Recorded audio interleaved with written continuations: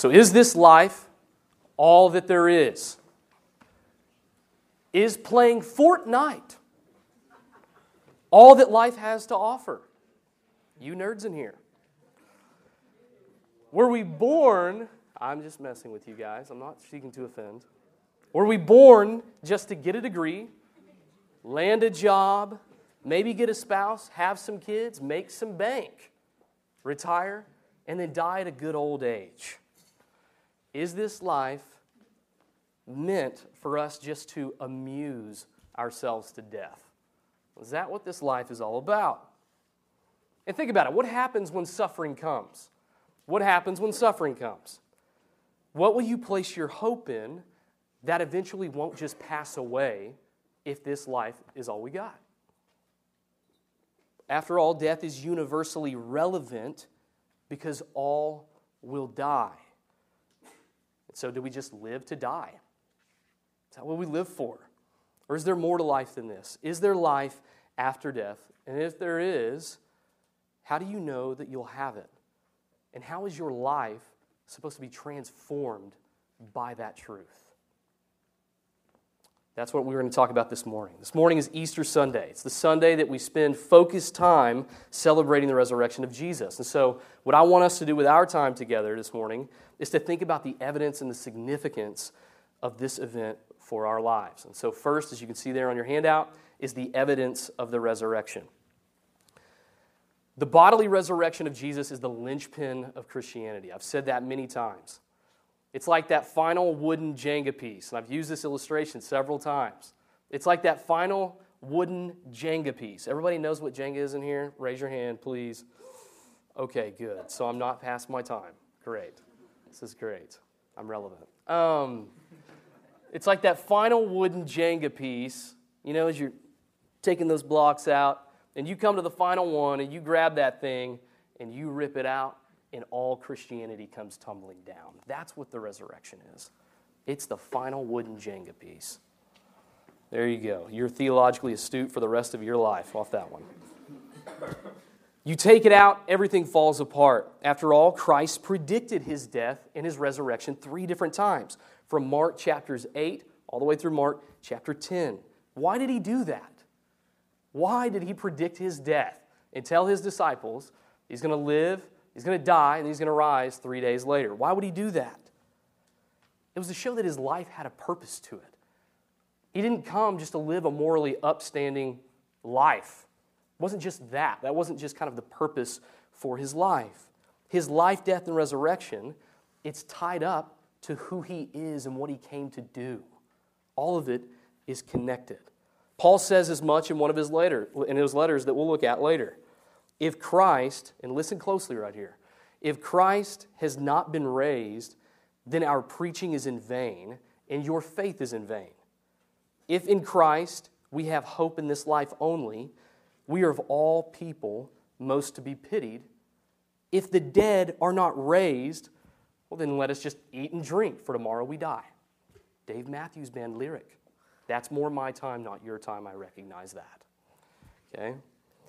So you get the point. The resurrection is crucial for Christianity. When Christians claim that Jesus rose from the grave, we're making a historical claim. We're not making just a religious claim, even though there are religious implications of that, which we're going to look at this morning, but we're making a historical claim that Christ rose from the grave. You can study this resurrection, and you can come to a conclusion on it, just as surely as Alexander the Great ruled one of the largest empires of the ancient world, so too Christ rose from the grave. That's what we're saying. It's a historical claim. Because if Jesus didn't get up from the grave in real time, then as Paul says, everything is a hoax. It's absolutely a fraud. Christianity is fake, and we just need to get on with our lives. However, some historians throughout history have dismissed the resurrection of Christ because their worldview won't allow for miracles. But not believing in miracles doesn't do justice to all the historical evidence that we have for the resurrection. And I want to take a moment just to look at how some of those critics have sought to dismiss the evidence of the resurrection. And so the most popular non-miraculous explanations are, number one, that the body was stolen. The body was stolen either by his disciples or the Roman or Jewish authorities. The second one is that the resurrection was a legend that was made up by the church. So let's look at the first one. The body was stolen either by Jesus' disciples or Roman and Jewish authorities. In Matthew 28, verses 11 through 15, Matthew writes that once the Roman guards encountered the angel of the Lord, who rolled away the stone in front of the empty tomb, they were terrified. And they went into the city. These Roman guards went into the city. They told the chief priest of the Jews what had happened. And after hearing their testimony, the chief priest sought counsel with the elders, and they decided to give money to the soldiers. And what did they tell the soldiers? Verse 13, tell people his disciples came by night and stole him away while they were asleep. This is probably one of the earliest criticisms against the resurrection. But here Matthew records the deception of the religious leaders to cover up the empty tomb. And so the argument for the disciples stealing the body is unlikely because of the lack of evidence that there is for it. Surely the disciples would have told somebody. They would have told other disciples after centuries of one not saying anything at all. How in the world would they just die, not having ever said anything to anybody around them? Plus the fact that Christ appeared alive to so many discredits that. The other side of this is Roman and Jewish authorities remove the body. Now, if this were the case, then these officials would have provided the body as evidence against Jesus' resurrection so that it would discredit the preaching of the disciples. They would have provided the body. You don't just make up something, not provide the body, and think that people are going to believe you. That's not possible. And so most scholars today, they don't even try to deny these. Okay, they know that these are probably not realistic answers to or criticisms of the resurrection. But if not the empty tomb, all these empty tomb theories, that's what they're called. If not the empty tomb, then where do most critics of the resurrection turn? And most of them turn to the fact that it was they've turned to the argument that it was a legend made up by the church. Most scholars today hold to that view, which says that these stories arose by visionary experiences of the disciples. So sometime later after Jesus' death, the disciples began to have dreams where they saw Jesus alive. They saw him alive in their dreams, resurrected spiritually, and that eventually just evolved into the claim that Christ rose bodily from the grave. But how would we respond to that claim? How do we respond to the claim that the resurrection is just a legend that's developed by the church over time?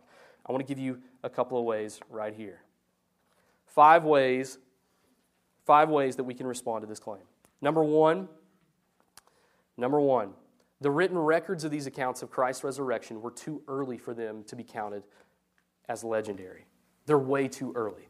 You got to have a lot of years. You got to have a lot of years out in order for something to be considered legendary. These accounts are too early.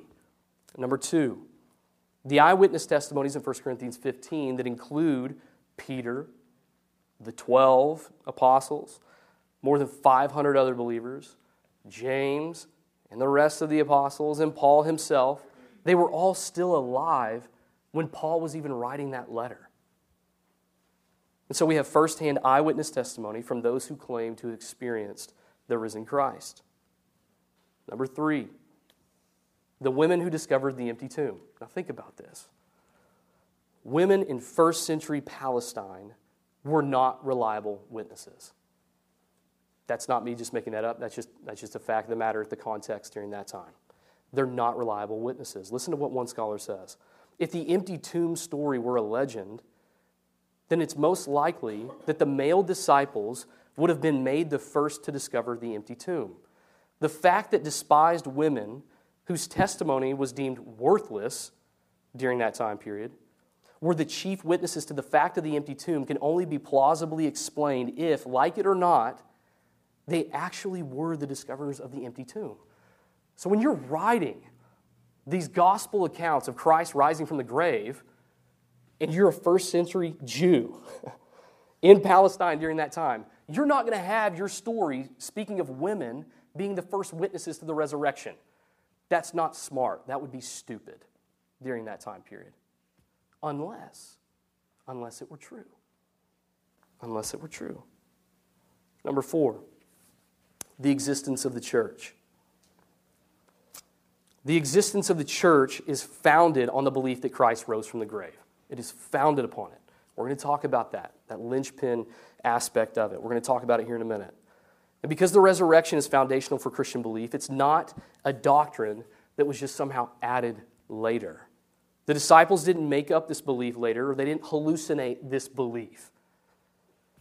If that were the case, how could over 500 people at the same time in place, as well as other people at other times, hallucinate the same thing? If you know anything about hallucinations, that's not really possible. Number 5, transformed lives. This is the last one under here. Number 5, transformed lives. If the resurrection is a legend, then how can you explain Paul's conversion, which would have been too early for legend to take root? If the resurrection didn't happen, then how can you explain the ragtag bunch of ordinary fishermen through whom God used to turn the world upside down, even in the face of persecution? How in the world are you going to explain the history of Christianity? Those are just a couple of reasons why you can be confident beyond a reasonable doubt that the resurrection happened, and the best explanation of the various arguments, I think, are the ones that we just looked at. And so no theories will give a satisfying answer to the resurrection of Christ. But why does all that even matter? Why does all this even matter? What is the significance of the resurrection? If Jesus rose from the grave, what does that mean for you? What does it mean for us as a church and how we live with one another?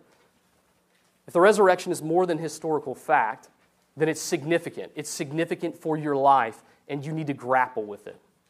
So I want to look at the significance of the resurrection. In 1 Corinthians 15:14, Paul writes, "And if Christ has not been raised, then our preaching is in vain and your faith is in vain." Further down in verse 19, he says, "If in Christ we have hope in this life only, we are of all people most to be pitied." And later in the same passage, he writes in verse 32, going further down, "If the dead are not raised, well then just let us eat and drink, for tomorrow we die." Now I want you to think about this. What Paul is saying is that if Christ didn't get up from the grave, all that he said and that he did was an absolute wash. It's a wash. Christ was just a morally upstanding citizen if he didn't get up from the grave. If Christ didn't get up from the grave, this life is all you got. So what do? Well, you just go about watching Bachelorette reruns, right? You binge watch Netflix. You play Fortnite all night. That's what you do. If Christ didn't get up from the grave, and understand this more importantly, if Christ didn't get up from the grave, then as we see in Ephesians 2, you're still a child of God's wrath because of your sin against Him. You're still in your sins without hope of being delivered from the wrath of God. You're still in your sins without the hope of forgiveness and reconciliation with God.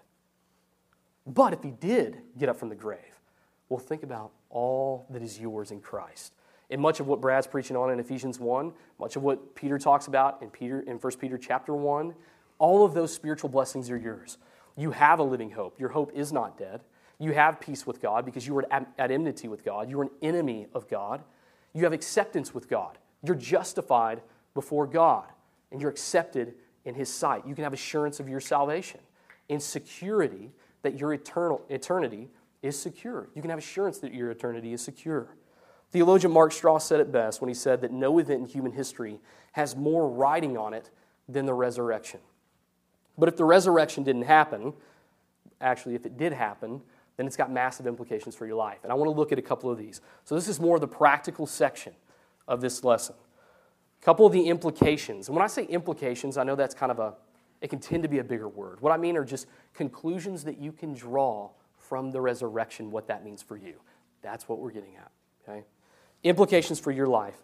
Number 1, the vindication of Jesus. The vindication of Jesus. So the resurrection of Christ is the Father's verification or acceptance of Jesus' sacrifice on the cross for our sin. And so dying on the cross Jesus wasn't dying on the cross for Jesus, wasn't because he just deserved it because of his own sin, as if he deserved that death. He wasn't a man that was a damned man, so to speak, that he deserved the death that we deserved. That wasn't Christ. But rather, he went to the cross because we deserved it because of our sin. And so the resurrection is the Father's acceptance of Jesus' perfect sacrifice for our sins. It's the Father's vindication of Christ through his resurrection. So God raising Jesus from the dead by the Spirit. We see that in Romans 1, chapter 4, 1 Timothy 3:16. God raising Jesus from the dead by the Spirit is his approval of what Christ did through his life and death and resurrection. It's his approval, right, of his life, that it satisfies the Father. That when Christ said, "It is finished," the Father said, "It is. It is finished." If the crucifixion was the check being cashed, as one friend put it, and as many of you have heard, then the resurrection is like God the Father's signature on the receipt that says paid in full. That's what it is.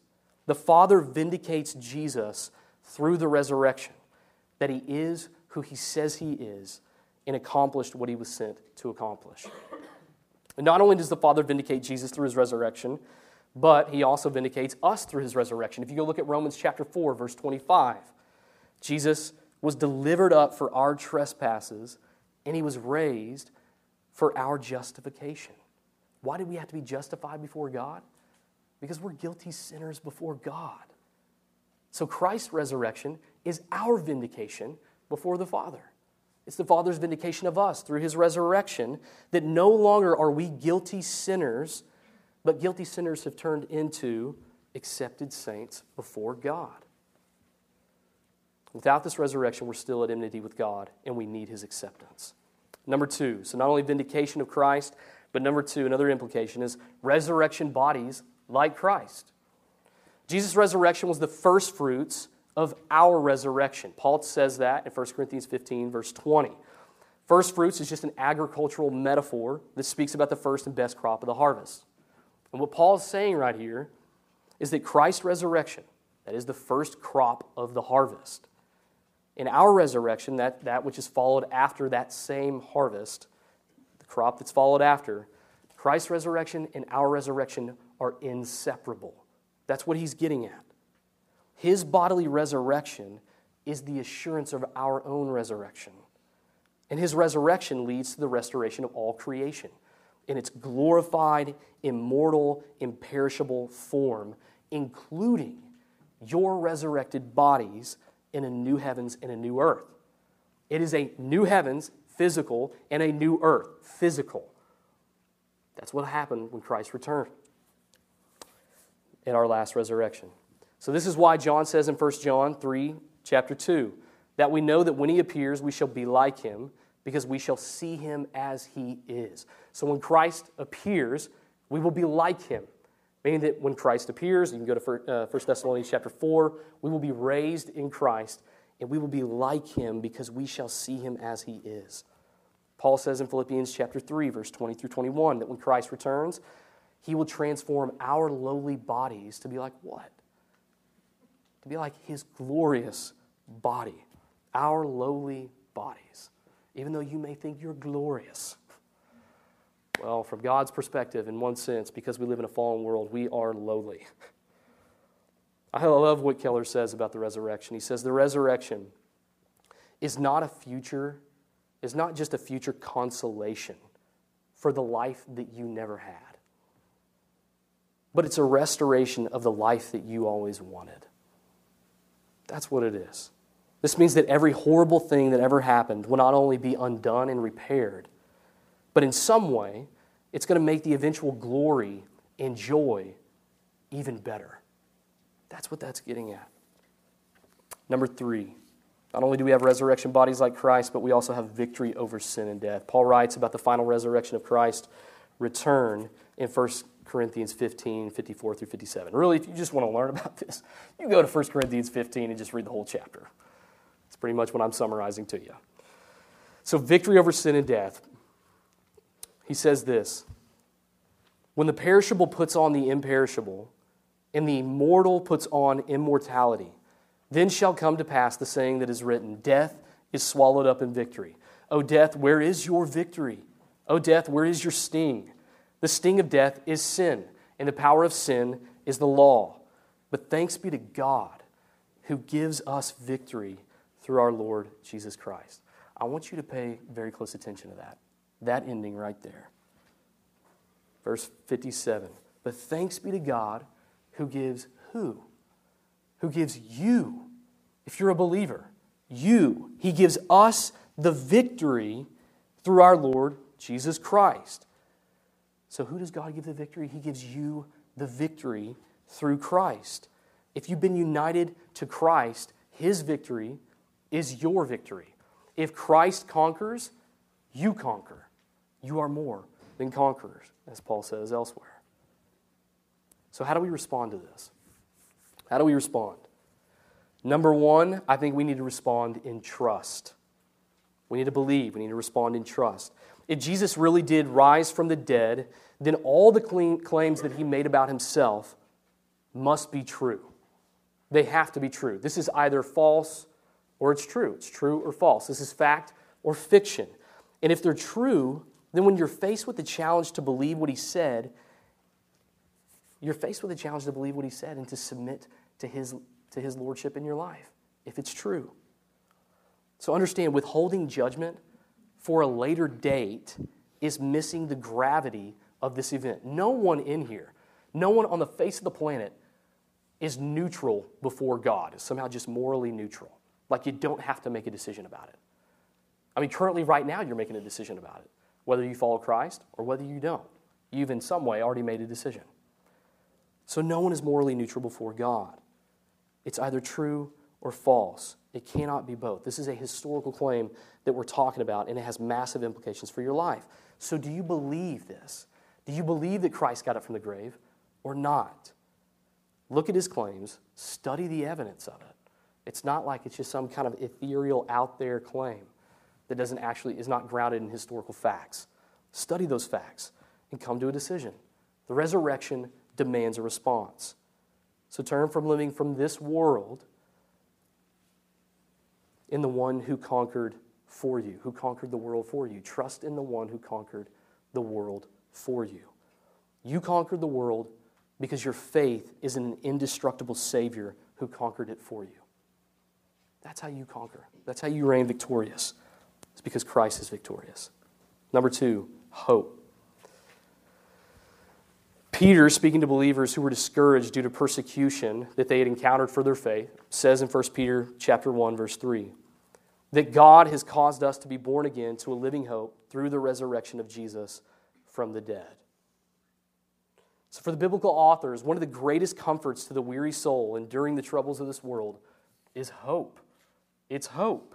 And notice what Peter says right there about this hope. It's a living hope. This is completely counter to a worldly understanding of hope.